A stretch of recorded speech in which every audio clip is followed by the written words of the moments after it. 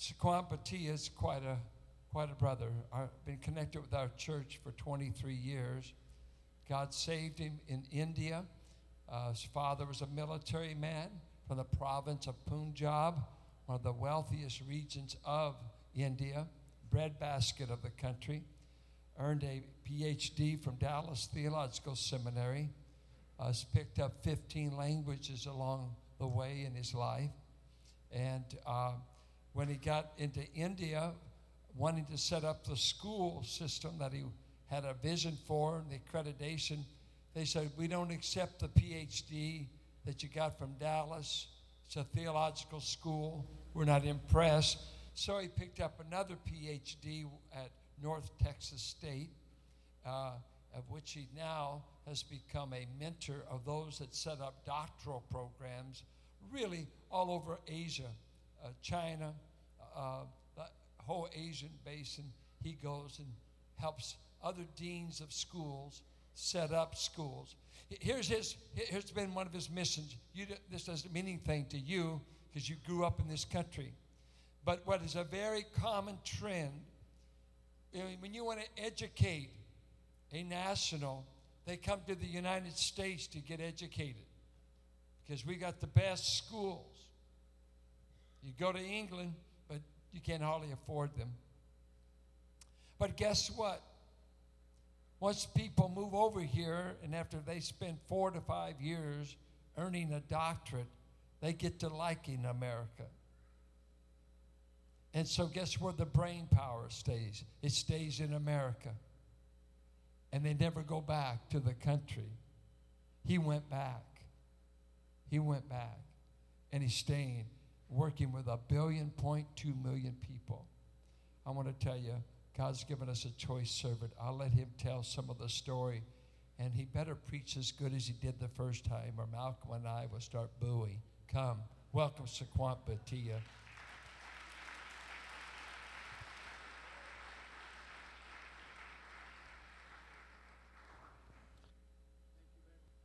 Well, just before I came here from India, my 50th birthday gift, when I turned 50 on October 16, my 50th birthday gift was typhoid fever. And even though we all get vaccinated for hepatitis, typhoid, for everything, I still got it. And what made it worse was that I was in a remote area up in the lower Himalayan mountains. And we had a staff retreat, and I was supposed to teach for 4 days. So first day, I start off throwing up, miserable, fever, and I thought it must be elevation. Those kind of things happen, no problem. So I'll teach for a couple of hours, I'll throw up, I'll come back and teach again. My sugar will start dropping because I'm diabetic. I'll eat, 15 minutes later, I'll throw up again, I'll come back. It went on for 4 days. And finally I had to come back home, and I collapsed. My wife took me to the hospital, and the doctor said, if you had not been vaccinated, this guy could have died in 7 days. And my body was completely drained out of all the energy. It attacked my muscles. And finally, they put me on a heavy medication.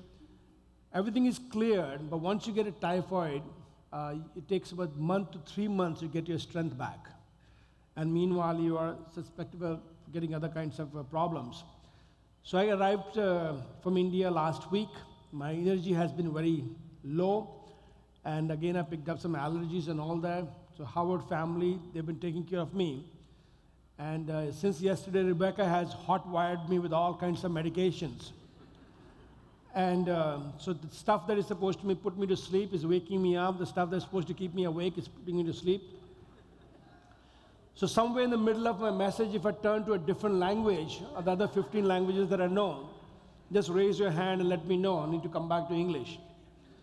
But I'm hoping that I can last through this morning. I was told that the rules of time do not apply to this service. I don't know why, but we'll do justice and try to finish it on time. Let me quickly go through, as Brother Malcolm Lee has asked me, to share a little bit with you what's happening in ministry. Is it sliding down? Is it giving echo? When in 1991, when you started supporting us as missionary, I went back to India as one single person. working over there. Over the period of time, the Lord has allowed us now that the ministry has become a platform. We have 24 full-time employees in India, and we have as many as 20 others which work part-time in the ministry. And you have been a part of our ministry all these years. And so we are your extension. You can say to somebody, I'm reaching somebody in India with the gospel. I'm distributing Bibles. I'm planting churches, because that's what you're doing through us and through this church. The overall ministry is called Seek Partners International. Under that, we have 4 other organizations. And a little write-up is already in your bulletin about me, the background. It's my family. My wife and I have been married now for 23 years. 2 daughters, Priyanka and Akanksha. They're 15 and 10. Whenever I show my family photograph, I have to say that my wife is older than what she looks and I'm younger than what I look, so that it balances out. But it's a great joy because everyone in our family is involved in ministry. My younger daughter both my daughters are the only Christian in the entire grade in the school. And they have established their testimony, they share the gospel. My younger one has distributed more Bibles by the age 10 than I know of anybody else, because she really loves the Lord and wants to share. Seek Partners Ministry has expanded into formal education, non-formal education. Then we also do church planting, Bible translation in Hindi and Punjabi. Then I do consulting with the schools that are accredited by Asia Theological Association. So Lord has been blessing and expanding the ministry. And some of the major things we want to highlight about is, the country of India, as you know, is the second most populated country in the world. But soon we are going to cross China, and India is going to become the most populated country. Right now we have 1.12 billion people. I don't know if you know how big a billion is, because some of you handle that kind of a figure, so you probably have an idea. But let me put it in perspective what a billion is. If you were born at the same time when Jesus was born, and every minute you are spending $1, okay, every minute you are spending $1 in the last 2,000 years, by now you have only spent about 1.05 billion. In other words, in 2,000 years, 2 billion minutes have not yet passed. That big is a billion. Only 1 billion minutes have passed in 2,000 years. If I want to have a plan to reach every individual in India, and I can come up with a strategy that every minute somebody is going to come to the Lord, it's going to take us 2,238 years to reach whole of India. And after you figure that out, then you have to factor in the 32 new births take place every minute. 32 are born every minute. What are you going to do with them? That big.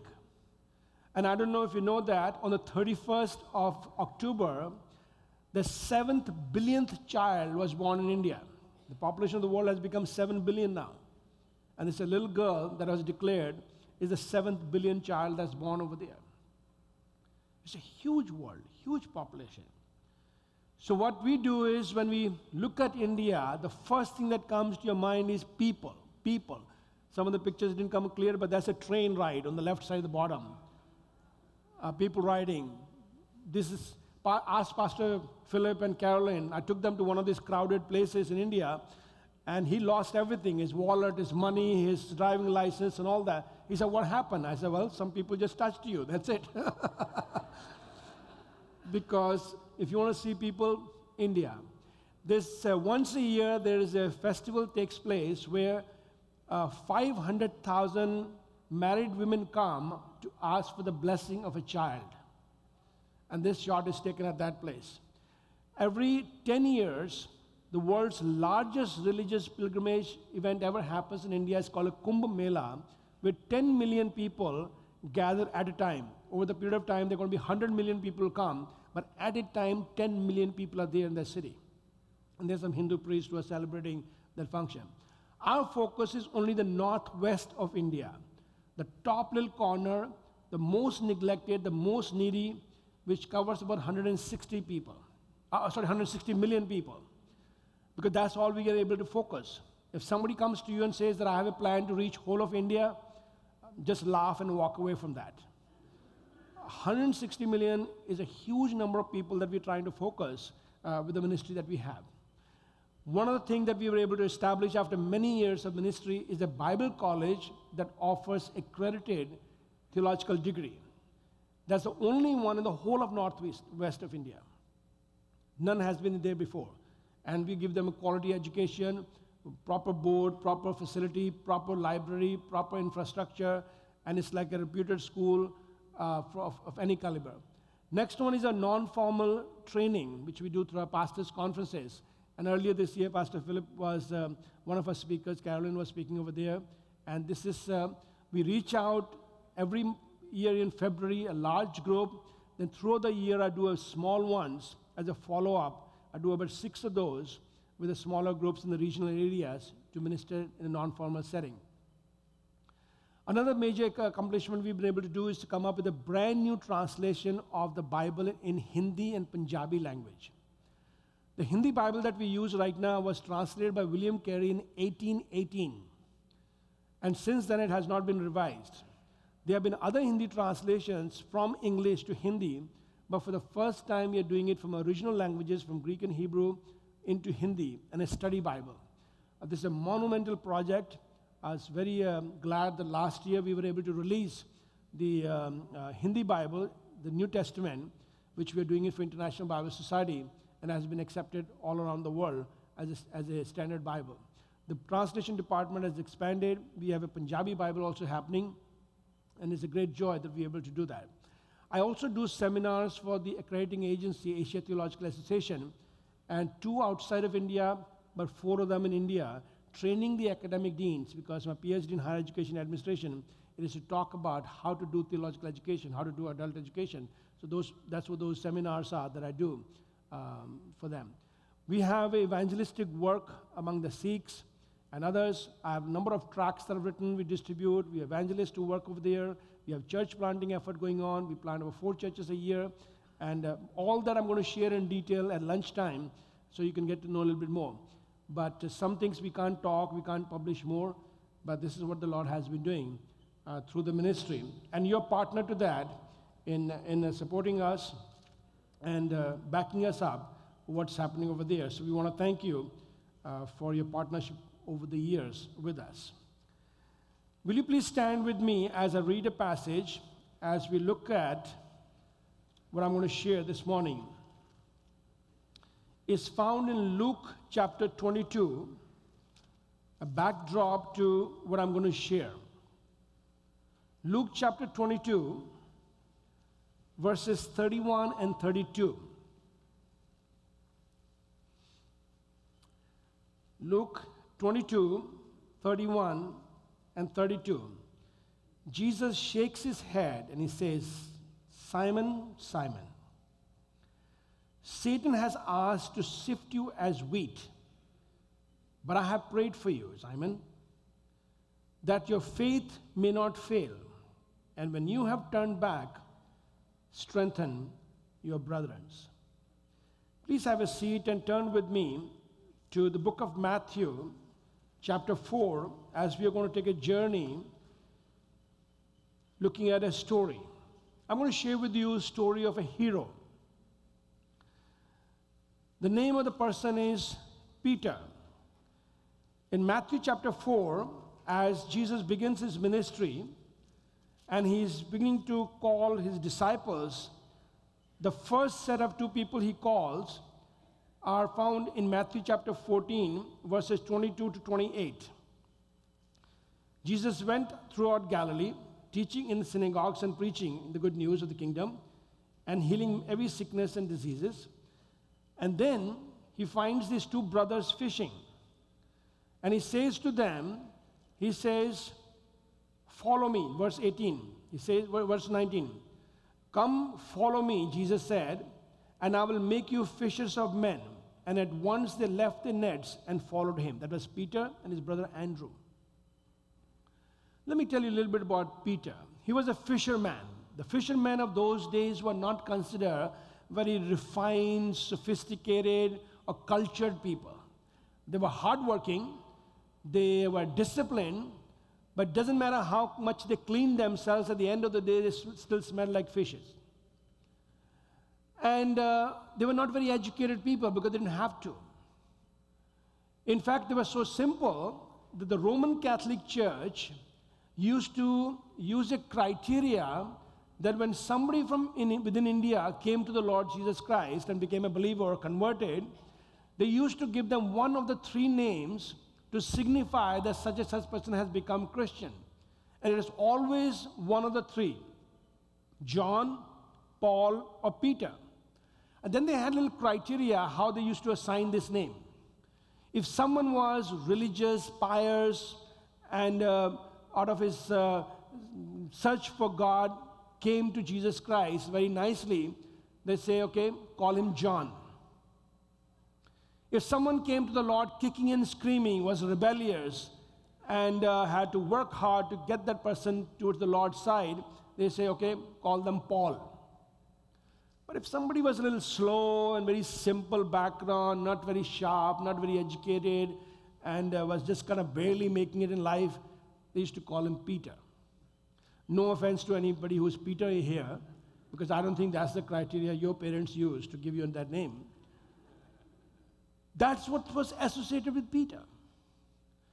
And right here, when Jesus calls Simon and his brother, I don't think he has any clue as to what becoming fishers of men means. He's not going to figure it out till even after Christ is gone. But he's just so glad that somebody called him.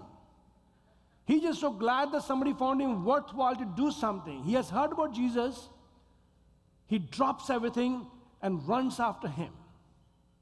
He says, first time somebody has asked me to come and they want to do something with my life, I will go.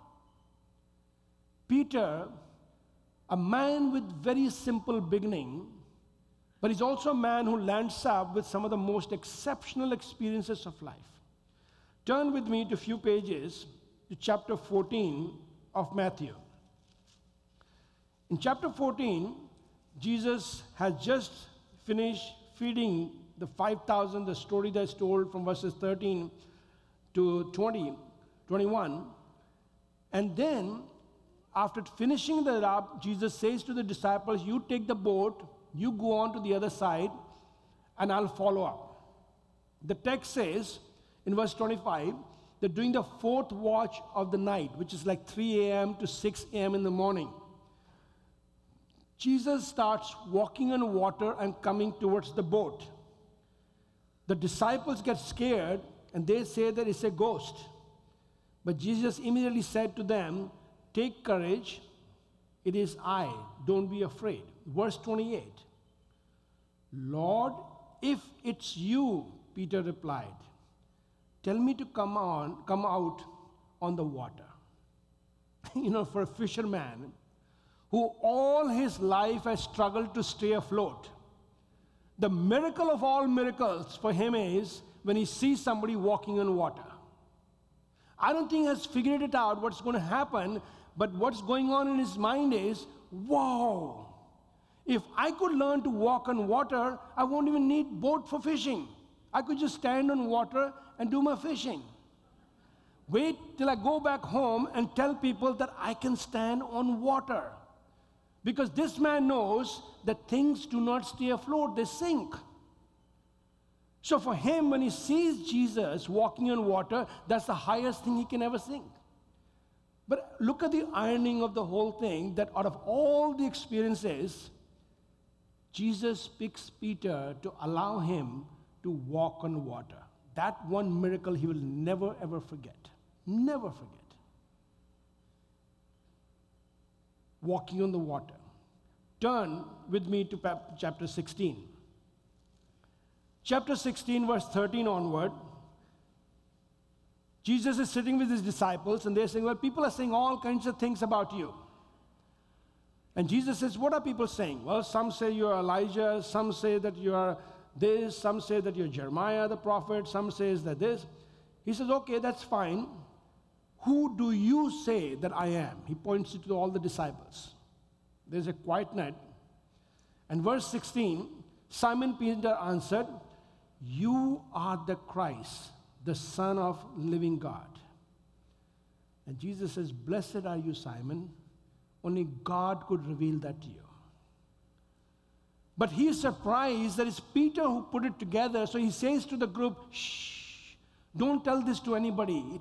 He's surprised that Peter has figured it out so quickly. But out of all the people, Jesus again allows Peter to make that confession the first time as to who Jesus is. Allows him to have another exceptional experience in life.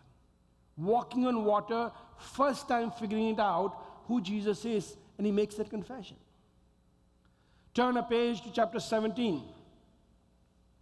First 8 verses.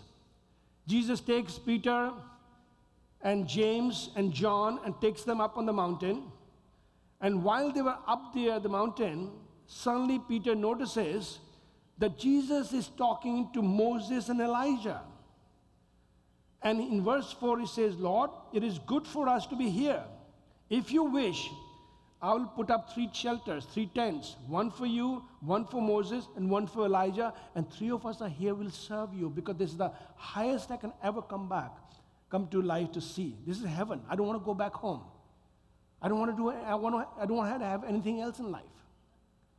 Because when he saw the transformed moment, he says, "This is it." Again, Jesus picks him up to allow him to have that experience. And then what follows is, Peter gets to hear God himself. The voice of God, like Moses heard, Abraham heard, and God says that this is my son in whom I am well pleased. Listen to him. And Peter says, "We have arrived. We don't need anything else." God again allows him to have this exceptional experience. Not too far, chapter 17 again towards the end, verses 24 to 27. The issue comes of paying taxes. The tax collectors come, they say, "Does your master pay taxes?" He said, "Yes." He comes and discusses with him, and he says, "Jesus, should we be paying?" Jesus says, "Technically we shouldn't be, but let's not offend these people, so we'll go ahead and pay them." And this is what he says to them. He says, "I want you to go out into the lake, take the first fish you catch, open its mouth, and you'll find enough money to pay for your taxes and my taxes." Verse 27, 28. Now, Peter, if I was in a position, he said, "Jesus, I've been in the fishing business all my life. You do not find money in the fish's mouth. You do not find money there. Otherwise, I would have been a rich man." But again, God allows him to have an exceptional experience. No other disciple is allowed to have that. Man walks on water, sees Jesus transferred, hears God, gets to serve him in an exceptional way by bringing money from the fish and paying the taxes, makes the greatest confession, but still he's a man not only with exceptional experiences, but also heartbreaking failures. The biggest one, in Matthew chapter 26, if we move on, after all these experiences, all the theology that he was able to put together, all that happened, verse 69 onward, it talks about the incident when Jesus is caught, he's being tried. Somebody points out to Peter and he says, "Aren't you with this Jesus?" And you know what Peter says? "No, I never knew this man." Another person comes along and says, "No, you are with this Galilean. You were together. I've seen you together." He says, "No, I never knew this man. I have nothing to do with Jesus." Third time he's confronted. He starts swearing in. He says that he starts putting curses. That verse 74 of Matthew 26.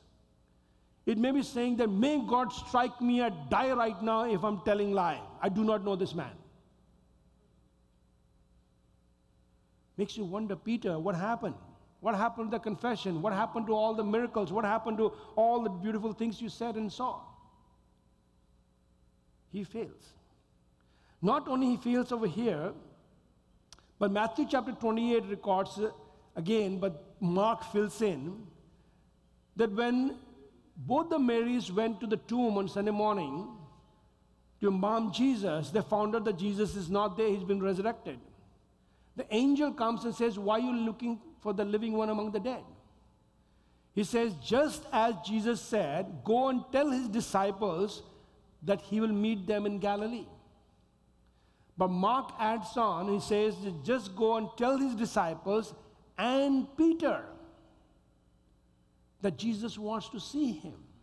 God is chasing him. The resurrected Jesus is chasing him to give him a vision, to let him know that he's resurrected. But Peter didn't want to have anything to do with it. The story doesn't end there. John records another incident. After he saw the resurrected Jesus, after we had the fellowship, he says to his disciples, the rest of them, he says, I'm going back to fishing business. I'm done with this Jesus.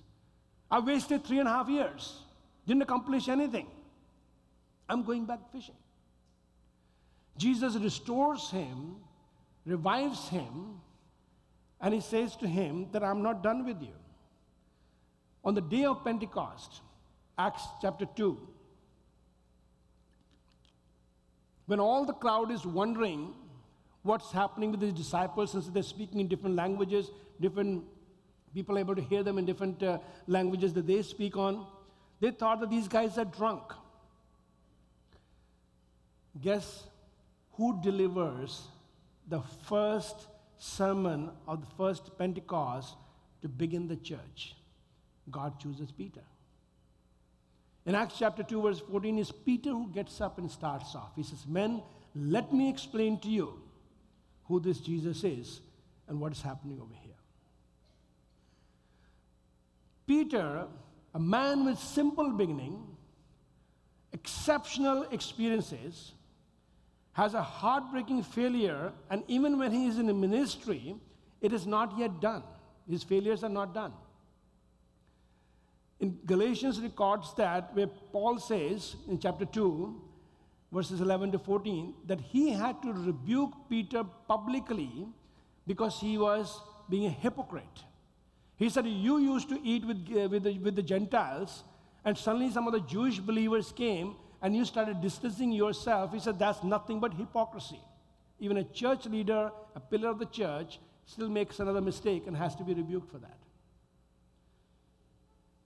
God is not done with him. Simple beginning, exceptional experiences, heartbreaking failure, but he finishes his life on a high note. God allows him to write 2 books, 1st and 2nd Peter. Wonderful books. If you read those 2 books, you'll be able to understand in light of what I'm talking about Peter's life, that when he puts it together, when he says Satan roams around like a lion to see whom he can devour, he knows what he's talking about. He's talking about the chief shepherd that he was looking after us to make sure that we stay under him. Beautiful books. Contributes to the Bible. Not only that, we also find out that when time came for his death, you see, the Romans had almost discontinued the practice of crucifixion because they're saying the whole empire was shaken up after Jesus' death on the cross. And after that, the most prevalent way of killing somebody was beheading them. That's how most of the first century disciples died. But they say when Peter's turn came, he chose that he wanted to be crucified. And his request was granted. So as far as we have a record out of all the disciples, he was the one who was crucified. But when they were ready to crucify him, he had another request. He said that I want to be crucified upside down. I want my head to be where my master's feet were. And when he's hanging on the cross upside down, as if for the one last time he's saying, Jesus, you asked me the question, and I want to answer it one more time. Yes, I love you. Yes, I love you. And someone has said that there's nothing more painful than the death on the cross except that when you're crucified upside down. In other terms, Peter died more painfully than even Jesus himself. As you listen to this story, my question to you is that who's the hero in this story? It's definitely not Peter. The true hero of the story is Jesus, who takes a simple life like Peter, transforms him with all the experiences, does not let him go even in his failures, and he says to him, if you're willing, I will make a hero of myself through your life. When we look at the story of Peter, you walk away, Jesus is the hero in his life. Some of you know my testimony, how I grew up and what all happened. It was not till I was 18 years old when the gospel was introduced to me and I got my first Bible. It just so happened that the Bible was in English, and the person who shared with me, he only spoke English and Bengali. I knew 11 languages, but English wasn't one of them. He said, well, if you want, I can teach you English. We can also study the Bible together. We spent 1 year learning English, studying the Bible. In 1 year, I read my New Testament. In 8 months, I read it 9 times, and the Gospel of John 22 times. Made my commitment, got baptized, got thrown out of the house, came from a very wealthy home, but my dad will have nothing to do with me, won't even allow me a second set of clothes. Landed up on the streets of Delhi. For 5 days, I was sleeping in the parks and under the bridges. On 5th day, got exhausted, tired, a 20-year-old kid, didn't know what to do with my life. And I said, Lord, I hope now I didn't make a mistake. I hope it was not my stubbornness that I left the house. And that night, as somebody can stand before me, the Lord asked me these things in my heart. That Sukhwant, right now, when you have no food in your stomach, no proper clothes in your body, and no place to stay, can you honestly say that all that matters, that your sins are forgiven in Jesus' name? Can you honestly say that you believe that I will make my grace sufficient for you for all occasions? I had to search my heart that night. The verses that I had memorized began to flash before my eyes. What does it mean to call God my heavenly Father? If He can take care of the sparrows, will He not take care of me? A single hair from a head does not fall without His notice. And especially that morning I had read Romans chapter 8, where in verse 28, Paul writes that all things work together for those who love Him. You come down and says that what shall we say about these things? If God is for us, who can be against us? He who did not spare His only begotten Son, will He not with Him graciously or freely give us all other things? I felt as if the Lord was rebuking me that night and saying, Sukhwant, your greatest need was protection from hell that's been taken care of. The best I have, I've already given it to you, my Son, as your Savior. Tell me, in between, is there anything too hard that I can't handle it for you? I said, Lord, I rejoice in the fact that I have salvation in Jesus' name.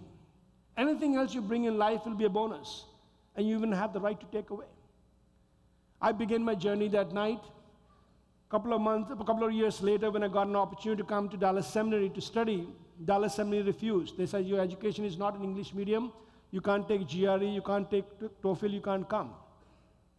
Seminary allows me to come just for 1 semester to test it out. I came for 1 semester. When they looked at my grade, they looked at me, they said, you can have full scholarship, no questions asked, study as much as you want. I finished my THM with a triple major, winning some of the most prestigious awards at the seminary, go back, come back from a PhD. Meanwhile, I've been involved in planting churches, establishing ministry, all that is happening. And when somebody listens to this story, and the only comment they can give to me is, Sukhwant, you're smart, I say, you couldn't have insulted me more than that. The only compliment worth giving and worth accepting is, look what God has done in Sukhwant's life.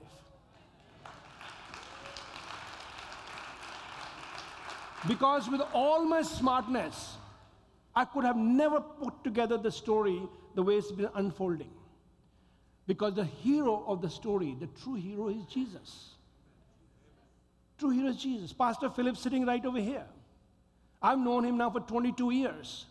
There's no way in his own effort, in his own smartness, he could put together and bring the ministry where it is today. It has to be Jesus. It has to be. Many of you are here today, busy casting your nets, working hard to make the ends meet, running about life, and suddenly you hear Jesus says, by the way, make my kingdom and righteousness a priority. Come and follow me. And you say, Jesus, what does that mean? Jesus, can you send me an email with the pros and the cons and give me the details of the whole package and let me know if dental is included, and then I will let you know if I'm interested. God is still looking for individuals who will allow Jesus to be a hero in their life. And he says, if you're willing, follow Jesus. Listen to him. Because he's worth following. He says, I will make a hero of myself through your life and make it worthwhile. That you will shine, I'll shine through you, whether it's locally, in the city, in the state, or the ends of the earth. That's what Christian life is all about. When I began, I didn't know what missionary work was. I didn't know what theological education was. I didn't know what coming to America was, what going back to things. All I heard, Jesus said, come, follow me. I'll make you fishers of men. And he also said, just come. We will figure it out what that means. When Paul writes to Timothy, the 2 letters, he gives him all kinds of instructions. Then he drops in a line. He says, consider what I'm doing, what I'm saying, do it. In due time, you will understand. With God, that's how it works. God says the issue is always, let's start with what I've been giving you to see if you're faithful, and then more gets added to you. You know, today I'm in ministry. Oftentimes I say, I'm in ministry not because I have this fear that if I'm not involved, God's work will not be done. But it's the other way around. I have this fear that if I'm not involved, it will be done without me. The way I imagine when we go up to heaven and we're standing before the Lord, I don't think any one of us will be saying something like this to the Lord. Lord, you asked me to do something. I didn't do it, and I'm sorry that never got done. No. We'll be standing before Lord with our heads bowed down, and we'll be saying something like this. Lord, you asked me to do something. That would have been my privilege to take part in your program for your people on this planet. I didn't do it, and that still got done. What a loss to me. What a loss to me. Because the last time I checked, my Bible still says that God is the blessed controller of all things. Nothing is out of control. At the end, things are going to work out the way He wants them to work out. Meanwhile, He gives an opportunity to you and I to make a difference in somebody's life, whether here or to the ends of the earth. That's what life is all about. And it's a natural progression. He says, you give your life to me and watch me make myself a hero in your life. Watch me, and He will do it. Are you this morning willing to give your life to Jesus in a fresh way and say, Lord, make yourself a hero in my life. Transform this life. And especially, you and I have no excuse of our background, of our education, of our accomplishments, even of our failures. We couldn't have failed the Lord more than how Peter failed. Denied Jesus after all those experiences, and God was still willing to work with him. Still willing to work with him. He's able to do in and through us, which we cannot even imagine or even ask, as long as we are willing to allow Jesus to be hero in our life. Let's pray. Thank you, Heavenly Father, for this reminder from Peter's life. A life surrendered to you, even though with its ups and downs. I don't know how many times we fail you, and we will continue to fail you. But we thank you that you do not give up on us. You give us a second chance, a third chance, a fourth chance. But thank you, Father, that you're willing to make a hero of yourself through our lives. And I pray that you will do that with this church, that this church will be known where Jesus shines as a hero. And let it be known to the ends of the earth. And we pray, Father, that you do that for your glory, for the extension of your kingdom, and also what is good for your people. And I ask this in Jesus' name. Amen.